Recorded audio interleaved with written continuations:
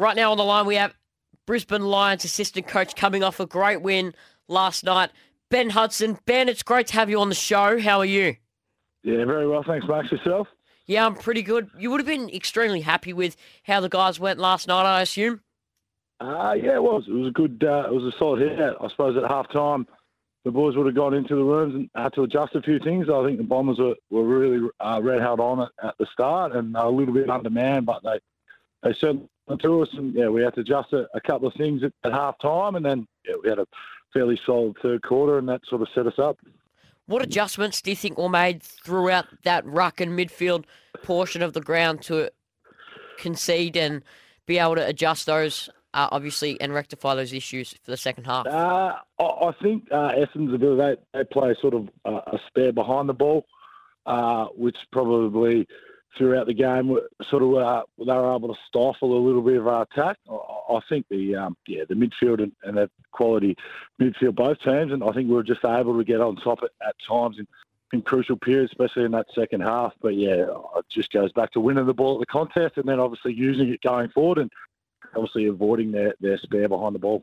Speaking of quality in midfield, Ben, you've been able to add Josh Dunkley into the mix of it this season. You've already got the likes of a Lockie Neal in there at the moment. I mean, what value has he added to the side this season? I think sort of the things that, and everyone that watches Josh play, his attack on the ball, his defensive elements has really added something to our team. And I suppose when you see someone do something like that, I think it inspires the fellow teammates to do it. So I think defensively as a whole, we've improved, and I think Josh has played a pretty big part in that, as well as the coaches making a focus. But I think Josh's intent to defend, which is somewhat rare well, I shouldn't say rare. He thrives on it. He's a tackling machine, and he does all those little things that I suppose young coaches and young players should look at as an inspiring acts. Ben, you're incredibly open in your coaching philosophy and having an open mind. Can you tell us a bit about where that philosophy stems from? Well, my mother would say it's from a good education. I went to school and university before I sort of played footy. So as most people in life, I've had a real job. That was a while ago as a physio and whatnot. And then I suppose as I played footy, I sort of developed a passion for coaching. Had you asked me when I first walked in the door at Adelaide, would I be a coach when I was a 25-year-old draftee, I would have told you you're crazy. But I think it's something I've learnt to, I've fallen in love with. I suppose, I do it slightly a little bit different than a few, but, mate, I enjoy it, and it's a great job to have. I equate it to going to school with all your best mates. Now I'm a little bit older. I'm not the mature age student, but I get to coach these young guys, and as you can see at the Brisbane Lions, we've got some talent, but we've also got some really young, inspiring young men looking to improve.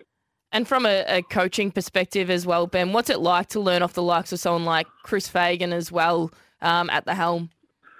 Fags has been awesome. Fags' sort of journey through footy is well documented. I think he started back in the old days at Tasmania, moved to Melbourne, and has had a plethora of different jobs, from footy manager to reserves coach all the way up to now, coaching a quality side in Brisbane Lions. And I think his ability to manage people is probably his biggest strength. And he also gives everyone, a set vision to aim for, but it gives us as coaches autonomy and freedom to express ourselves as well.